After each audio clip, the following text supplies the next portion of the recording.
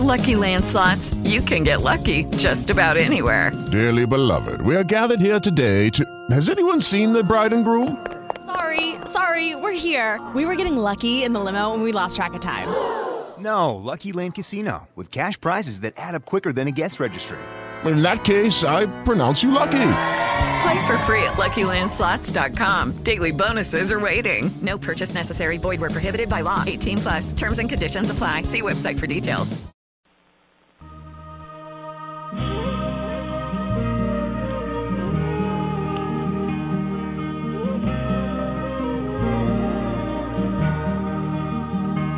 Welcome to Lessons from the Healing Field, an ongoing journey from head to heart with Dr. Howard E. Richmond.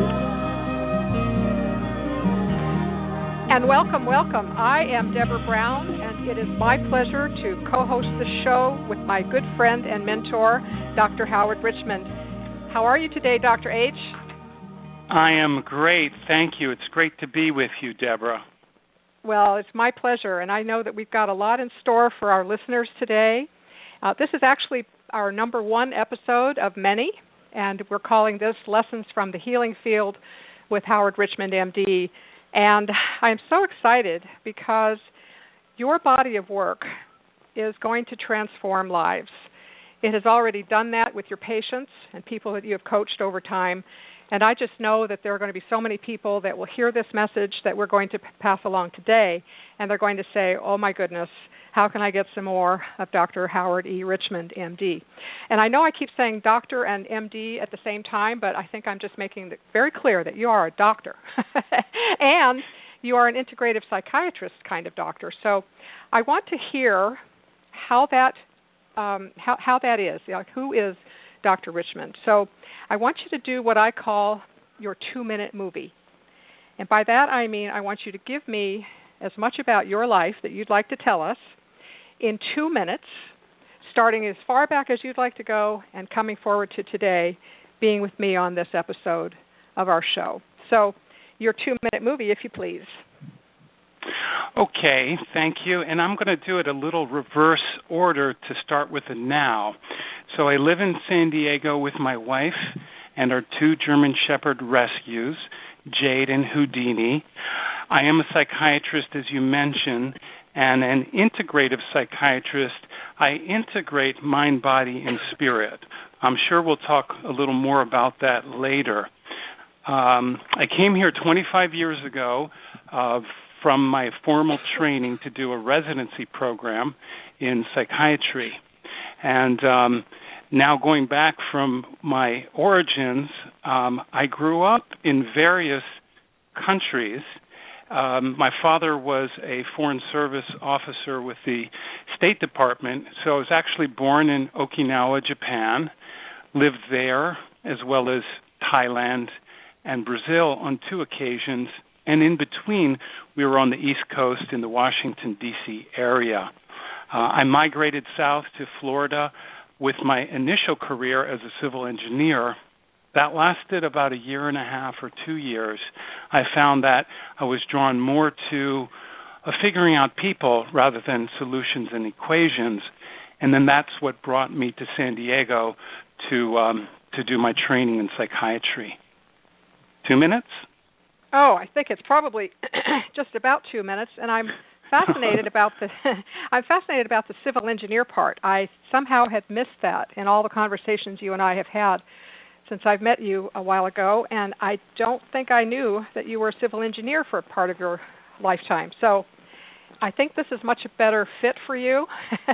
I agree that you were right to shift.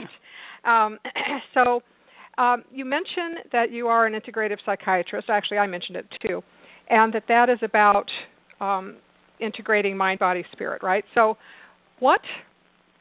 I know that you have taken a lot of your body of work and you have poured it into a new book that you have just released called The Healing Field.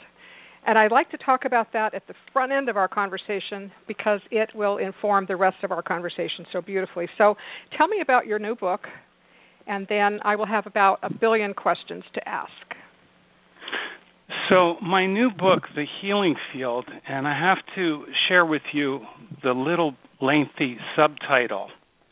A young psychiatrist's battle with his anorexic patient, her hunger strike against God, and their journey through the dark night of the soul.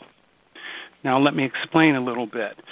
20 years ago, I had a patient come to me through a colleague, and she was what the insiders would call a psychiatric train wreck. Suicidal, depressed, anxious, compulsive behaviors, etc. Little did I know that that was the start of my real learning post my formal training. So the story encapsulates our healing journey. It's really a story, it's her story, my story, and our story together of going through what I call the battlefield of the ego mind and coming out to the healing field, and thus the name, the healing field.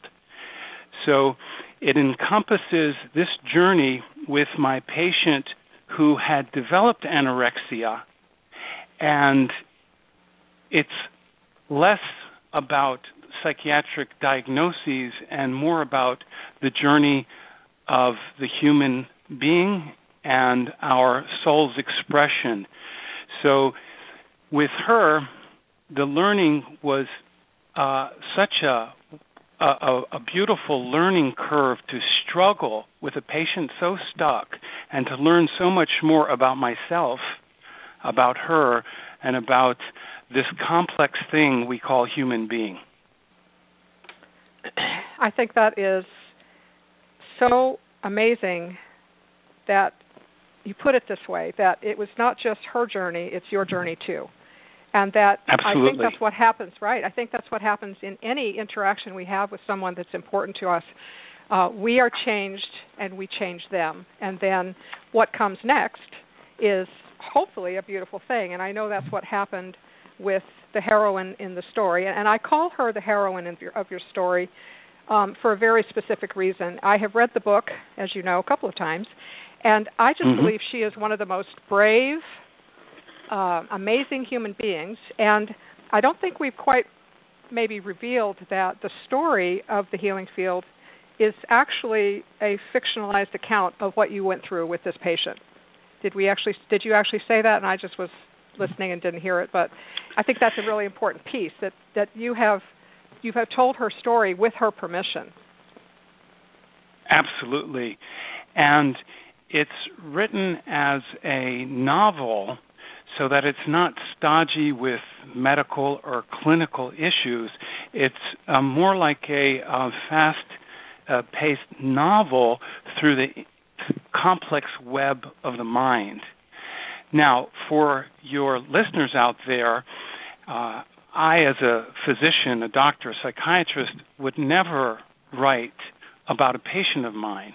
I had no intention of writing this story. However, my patient, who I call Lori in the novel, she demanded, she compelled, she insisted this story be written about 4 or 5 years into the treatment, when there was a profound shift and a transformation, and we both agreed that miracles were happening.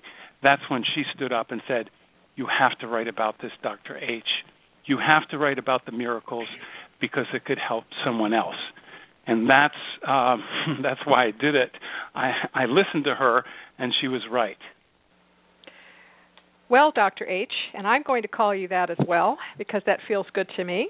And I want to know, how in the world did you stick it out over a 20-year period where you were in what let's call a pitched battle of wills with Lori? I mean, you were trying everything, and she was trying as hard as she could to die, right? I mean, God love her heart. Yes. I'm so happy and proud that you were able to get through to her and so forth. And people have to read the book to find out exactly how you did that. But how in the world did you stay in that game? So, and I'm calling it a game. I'm sure it was absolutely not a game, but you know what I mean. That's a lot of tenacity on your part. So tell me about that. Yes, it is a lot of tenacity. It's a great question, and I'll say right up front, so many times it was such a struggle, and I questioned myself, what am I doing? Am I helping? She wants to die so badly. Am I getting in her way? She was in such profound misery. There was times when my thoughts were, well, gosh, maybe she would be better off dead because she would be out of the tremendous physical, psychological, and emotional pain that she was in. However, I'm no Dr. Kevorkian, and she kept showing up.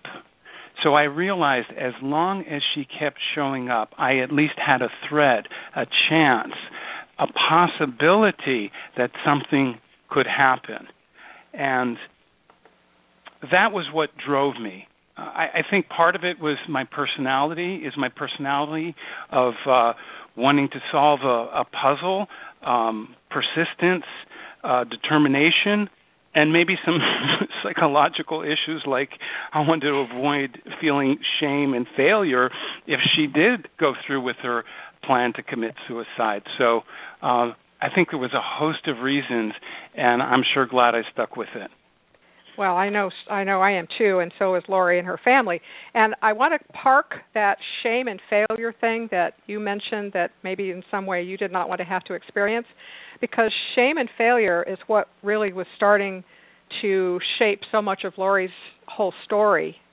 So we'll come back to that in a minute. But what I want to first ask you is, you had a new practice when you first met her.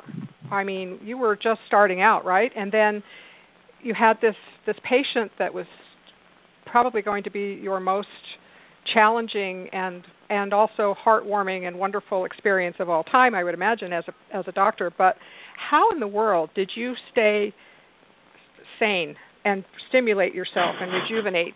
Because you were going through a lot, right? I mean, you're not, what did you do to get yourself some more juice? It's funny you laugh, and I'm chuckling myself because I remember coming home nights sometimes feeling really exhausted and really drained.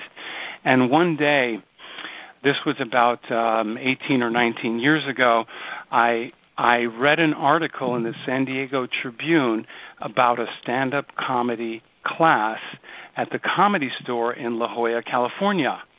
So I'm reading this, and you go through 8 weeks with other students, and then for quote-unquote graduation, you stand up and perform stand-up comedy in the comedy club.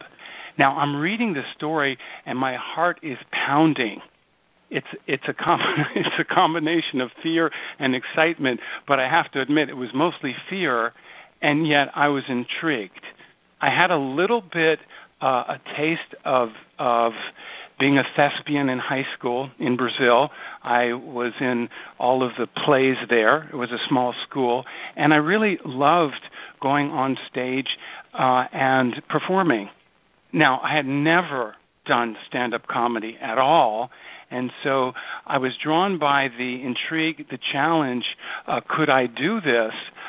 Could I stand up and make people laugh? And while part of me was saying, run away, because what if you fail? And again, judgment and shame come up again. Yeah. And yet another part of me felt like, no, I want to explore this. Let me take the first step. And I took the 8-week class, and I sweated bullets many nights, didn't sleep very well, and started to piece together a little set which I performed on a Monday night at the comedy club with a user-friendly audience, and they laughed. And so I was hooked. And I kept it up for many years, on and off, and that really helped me for balance. And also, as you know from reading the book, it helped me with a therapeutic tool, humor. That's right. The other thing that I know is that you have an alter ego that goes on stage. You don't go on stage as Dr. H. something much more clever. I will let you say it. Go ahead. I'm known as the comic shrink. Of course you are. Of course you are. I love that. I think that's so perfect. But I also want to go back to when you said you were first learning how to do it, and you said, my heart was pounding. But you kept showing up. And that's exactly what Lori did. She kept showing up. So there's a theme that runs, I call this, when I look at your work, and I think about Lori, and I think about you and your growth and your transformation as you experienced 20 years of being with her. You both were on a parallel track. So she kept showing up, you kept showing up. She had shame and failure, you were kind of working through yours. And it's just very, very interesting because it makes me realize that it is the human condition and that it really is okay if that's where we are in our life, and that you and others have been on that same path and that there is hope. Is that okay to say that way? Yes, and you're very astute, Deb, because when you dig a little deeper, and you're a digger, and when we dig a little bit deeper, there's those parallel processes that would otherwise be invisible or under the radar because our lives were so seemingly contrasting, yet on a deeper level, underneath it, the story, beneath the story, there's these things called emotions and whatever our stories are, the parallel of going through judgment, going through fear to the other side, that's where the miracles happen. Through judgment, through fear, to the other side. Wow. Yes. I wanted to kind of hold that for a moment. Through judgment, through fear, to the other side. So, my gosh, how exciting that, first of all, that you can identify it, you can call it, you can put a name on it, you can be aware of it, and then you can go through it to the other side. Yes. I love that. Yes. That sounds very, very hopeful and very powerful. Yes, and a very important asterisk. It can sound simple and it can sound like a bumper sticker, and it's not. It's simply complex. So I don't mean to give the idea that this is easy, and I don't even like to use the language easy or hard. It's unfamiliar. It's unfamiliar to be aware of our judgment, to reduce the lock that the judgment has on us, to recognize when we're in fear or shame or a host of other emotions, and take a step out of that lock, sort of that half Nelson that our ego can hold us onto. So that's the work. That's the tough work.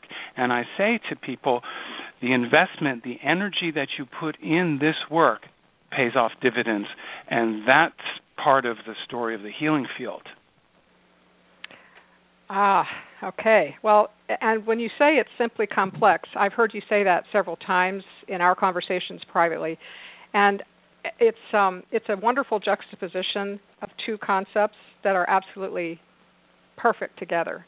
So yes, the way that you're able to frame some of these simply complex principles for us so that we can not only hear you say it but also pull it into our own life is really going to work so well for so many people, and I appreciate that very much about you. Thank you. You're welcome. I would like to kind of talk about the simply complex Lori in her, how shall I say this, the compulsive behaviors that she presented with when you first met her. And they were very, very self-harming to the point of, I understand she was picking at her ears and just was compulsively doing things that were dangerous, really, not just the anorexia, but other things. So, and she also had debilitating pain in her spine. So I'm thinking that the pain in her body and the pain in her psyche were somehow in the same space, and that maybe that strong connection between body, mind, and spirit is something that you could talk about for a little bit. Okay. Wow. Yes. So The back pain, let me start with that. So she had a back injury that led to chronic pain, that led to a failed back surgery. So she was in tremendous back pain, and it was very real, and it was on the physical dimension. So there was definitely back pain documented, no ifs, ands, or buts. Through the course of this treatment, I began to realize that metaphorically there was also back pain, meaning back in time, and now we transcend just physical pain to emotional pain. As I began to learn her story of her childhood unhealed wounds, those pains that often are invisible and hide in our body or hide in other places, that emotional and psychological pain amplified her whole, the juxtaposition of body and mind. Now, let me pause for a second. If somebody has a back surgery, there's going to be back pain, and to a greater or lesser extent, our mind can help or hurt us. If we're terribly fearful, if we're terribly worried, that's going to just intuitively prolong the healing process. What I found with Lori, that there was such a profound and amazingly informative learning and teaching to her journey and my discovery and our discovery together of symbolically the integration and the bridge between that back pain, emotional back pain in the past, how it was triggered in the present, how there was also physical pain. Now let's pause for a second. That's the body and the mind. So this is simply complex. So when we parcel it down, body and mind, now if we look at the mind, there's our thinking process, which is right behind the forehead, that place where we have thoughts, beliefs, judgments, and conclusions. And there's another part of our mind or our brain, which is the midbrain, the amygdala, the fear center where emotions can get trapped and replayed. So with that mind-body connection, now where does spirit come in?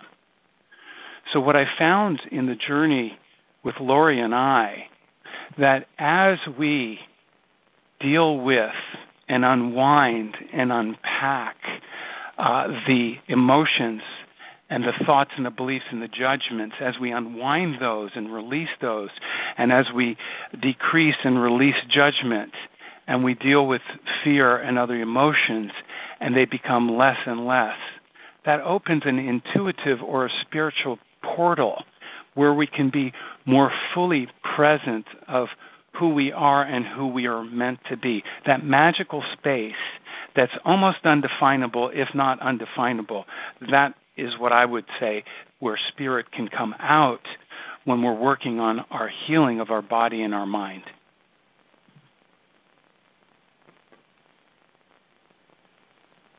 Did that make sense?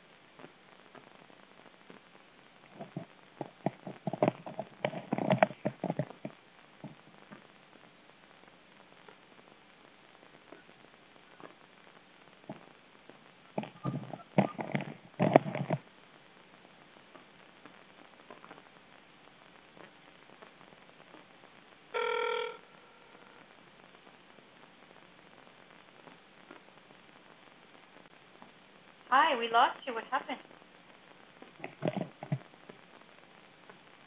Okay.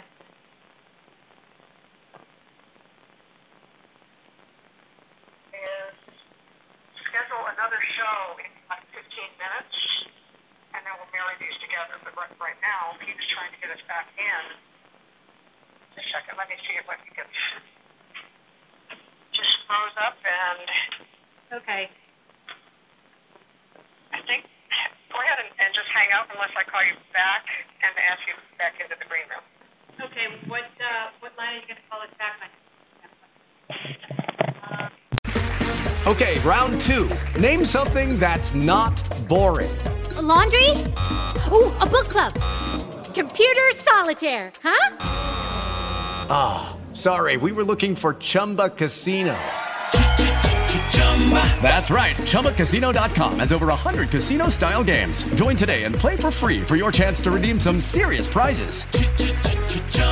ChumbaCasino.com. No purchase necessary. Void where prohibited by law. 18+. Terms and conditions apply. See website for details.